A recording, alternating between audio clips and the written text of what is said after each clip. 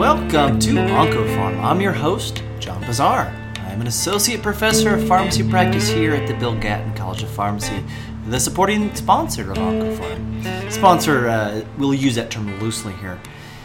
Happy Valentine's Day. This is January. No, it's been a long week, folks. February 14th, 2019, otherwise known as Valentine's Day, or for many of us, it's an important day because 2 months from today, Game of Thrones, the last season begins.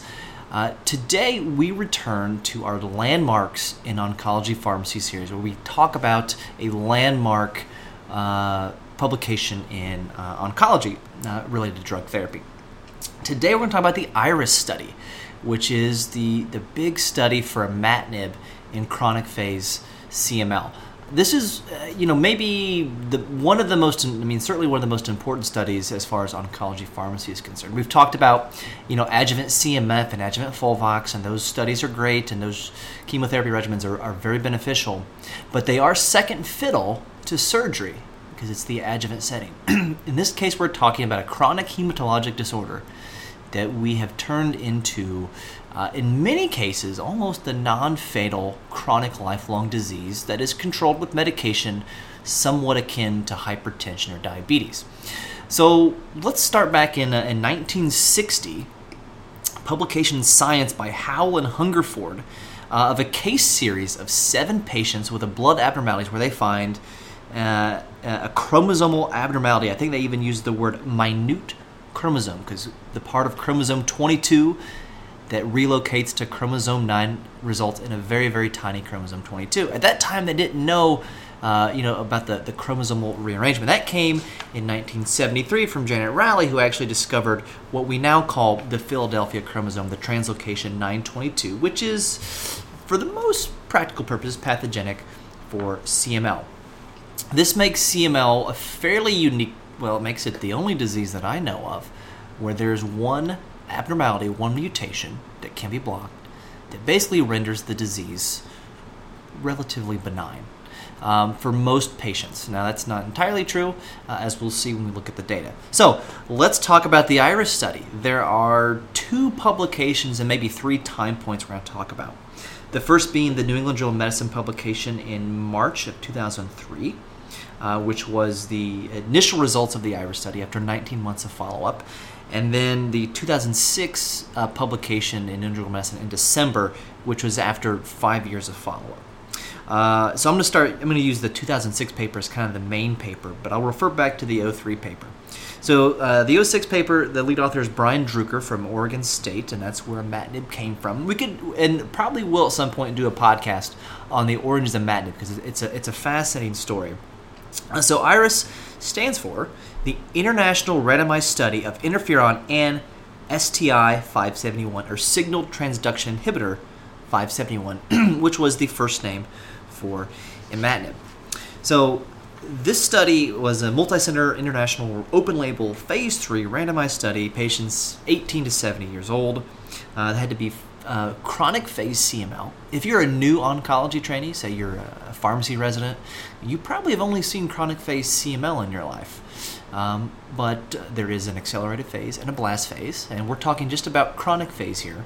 And most of these drugs, because they're good, they keep patients in that chronic phase. So you had to be chronic phase to be accrued, and this is something that's really fascinating to me. Patients were recruited from June 2000 to January 2001. That's like a 7-month time period, and they were able to accrue over 11,000 patients in just 6 or 7 months, which is pretty amazing. And they were assigned to imatinib, 400 milligrams by mouth daily, the dose we know and love today, or what was the standard of care for CML at that time.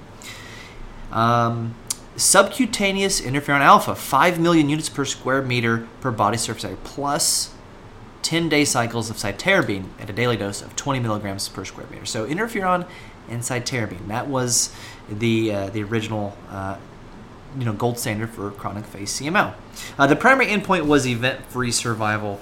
At this point, they were also looking mostly at cytogenetic response, which is where you look at the cells, oftentimes, I think, from bone marrow, and you're looking at the number of Philadelphia chromosomes. So you're looking under the microscope, so to speak, This was fairly early in the area of molecular response assessment, where you're looking at reverse transcriptase PCR, RT-PCR transcripts of BCR-ABL as a ratio to ABL. So going back to the 03 paper, after 19 months of follow-up, they published their initial results for the IRIS study. And there are a couple different maybe goal posts we look for CML, the first being complete hematologic response. And we like to see that by 3 months in CML. So a complete hematologic response is this patient who has CML, who had a CBC that was completely out of whack, oftentimes with a really high white count, maybe a high platelet or maybe low platelet, that those normalize. So basically the CBC looks normal within 3 months. And then at that time, major or complete cytogenetic response was what we looked for, and now we mostly look for molecular response. But a major cytogenetic response was that you had fewer than 35% Philadelphia chromosome cells, and a complete cytogenetic response was no Philadelphia chromosome in the cells that were investigated. We'll start with the primary endpoint, actually. So the primary endpoint was event-free survival, and there was a statistically significant difference in event-free survival. And if you look at the Kaplan-Meier curve here, you can fit a fairly fat number 2 pencil between the fat part of these curves. If we look at the major cytogenetic response Kaplan-Meier curve, you can fit a fat yellow highlighter between those curves, starting basically at 3 months all the way out through 2 years, even with median of follow-up of 19 months. So an incredibly wide difference and separation of these Kaplan-Meier curves. Complete hematologic response, and this is early on, the early paper, 95+% with imatinib, compared to 55% with interferon and cytarabine. This was a crossover study, so patients were able to cross over, and after they crossed over, those who had interferon plus cytarabine and switched to imatinib, 82% of those folks had a complete hematologic response. If you look at complete cytogenetic response, which just as a refresher, is no Philadelphia chromosome positive cells. When you look, 74% with imatinib, compared to 8.5% with interferon and cytarabine. It's about as big a difference as you can possibly get with any endpoint with 2 drug regimens. So pretty striking stuff. Now what we'll see is that because patients were able to switch from interferon and cytarabine to imatinib, that it's going to be hard to see an overall survival benefit in these folks. So then the question becomes, in the 06 paper, was this great response from imatinib maintained over time? We'll get to that. Let's look at the side effects from the 03 study.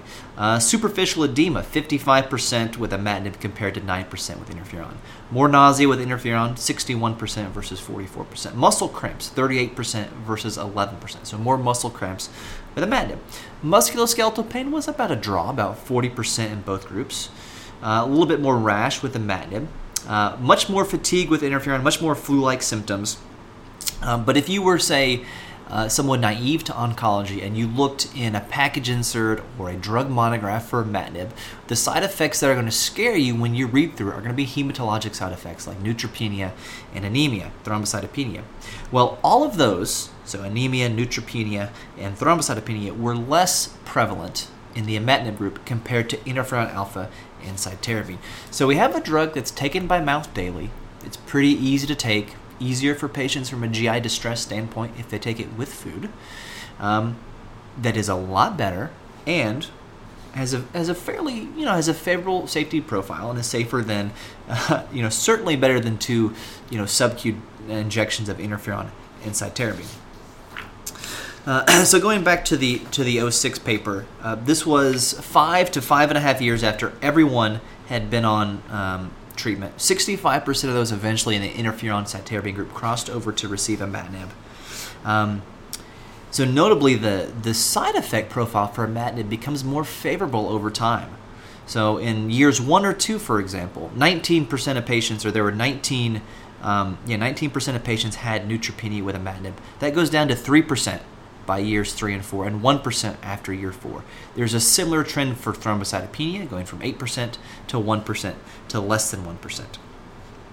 And when you look at, say, response, whether it's hematologic response or, let's say, complete cytogenetic response, you see a plateau after about 3 years in the imatinib arm, with things with complete cytogenetic response being achieved in, say, a quarter of patients by 6 months, about half, more like 60% of patients at 12 months, and then about 80% of patients by 30 months. And that 80% is a pretty good benchmark, because the total 5-year event-free survival with imatinib in the IRIS study was 83%. There is an 8-year follow-up published as an abstract in Blood in 2009, presumably from the ASH annual meeting, and that the 8-year event-free survival is 81%. So from 5 years to 8 years, the event-free survival goes from 83% to 81%, consistent with kind of a plateau of 80%. So what that means, if you kind of break it down very simply, is that 4 out of 5 patients started on imatinib with chronic phase CML are going to still be in chronic phase CML without any sign with the eyeball by looking for Philadelphia chromosome 8 years later. Now, as you look closer and look for, say, the BCR-ABL transcripts with reverse transcriptase PCR, the complete disappearance of evidence of CML goes away, and we still do see, minimally detectable BCR-ABL transcripts, and the monitoring of major and complete molecular response and MMR 4.5 and things like that. I'll save for maybe a different podcast. Pardon me, geez. Going back to the discussion here at the end of this 06 paper, remarkably, no patient who had a complete cytogenetic response and a reduction in levels of BCR-ABL transcripts of at least 3 log at 12 or 18 months, starting after imatinib, progressed of CML by 60 months. And that's consistent with what we know. The deeper your MMR, the deeper response that you get as far as looking at those BCR-ABL transcripts by RT-PCR, the better we know that you're going to do. This is interesting. Quote, anecdotal reports suggest that the discontinuation of imatinib, even in patients with undetectable levels of BCR-ABL transcripts, results in relapse. And they cite 5 references. We now know that patients who have a deep molecular response of at least, 3 log reduction, ideally more, for 2 to 3 years, say about half of those patients are able to stop their TKI successfully and not have to start it back. The other half, the BCR-ABL transcripts come back, you start them back on their TKI, and they seem to do okay. In fact, we mentioned that on this podcast, that the nilotinib package insert in the United States has been updated to reflect similar criteria to that as far as nilotinib continuation. And I'll kind of finish looking at this study with, in the fine print of all these studies, it talks about Dr. Drucker's institution is the site of the clinical trial sponsored by Novartis, but neither he nor his laboratory received reports receiving funding from Novartis. And in fact, legend has it, and I'll have to confirm this for a later pod, that the drug company was really not too keen on developing this as a drug. And if not, who knows what would have happened with the whole tyrosine kinase inhibitor movement, if not for imatinib. You could argue that there have not been as successful TKIs as imatinib. We can lump dasatinib, nilotinib in that as well. For example, if you have ALK-positive metastatic non-small cell lung cancer, EGFR-positive non-small cell lung cancer, BRAF mutated metastatic melanoma, you could start on TKI therapy. Works pretty well, good response rates, decent duration of response, but the progression-free survival curves don't plateau at 80%. They plateau closer to 0% because resistance develops because oftentimes there are multiple pathways activated and the polyclonal nature and heterogeneous nature of cancer. CML is different. I don't know why it's different, but it does make it one of, if not the best target of a druggable mutation, that being imatinib and other imatinib-like BCR-ABL tyrosine kinase inhibitors for Philadelphia chromosome positive diseases, especially CML. That's all I have. That's the IRIS study. Very, very impactful landmark study. I would not be surprised if you are doing, a malignant heme rotation. And somebody asks you, what's the landmark CML study, especially if you're a PGY2 oncology pharmacy resident or in training to work every day with cancer patients. Thank you for listening. I want to thank you all for the the positive feedback, for the ratings. You can find us on the iTunes store. Give us a 5-star rating. Give us a nice review. Tell us what you'd like to hear more of. We're also available on Google Play and Stitcher, and you can find us on those platforms as well. I would, again, thanks for listening. And you can follow me on Twitter at FarmDTNIP. You can follow the podcast at OncoFarmPod. You can find us on Instagram on the OncoFarm handle as well, OncoFarmPod on Instagram. So once again, thanks for listening. And remember, doses matter.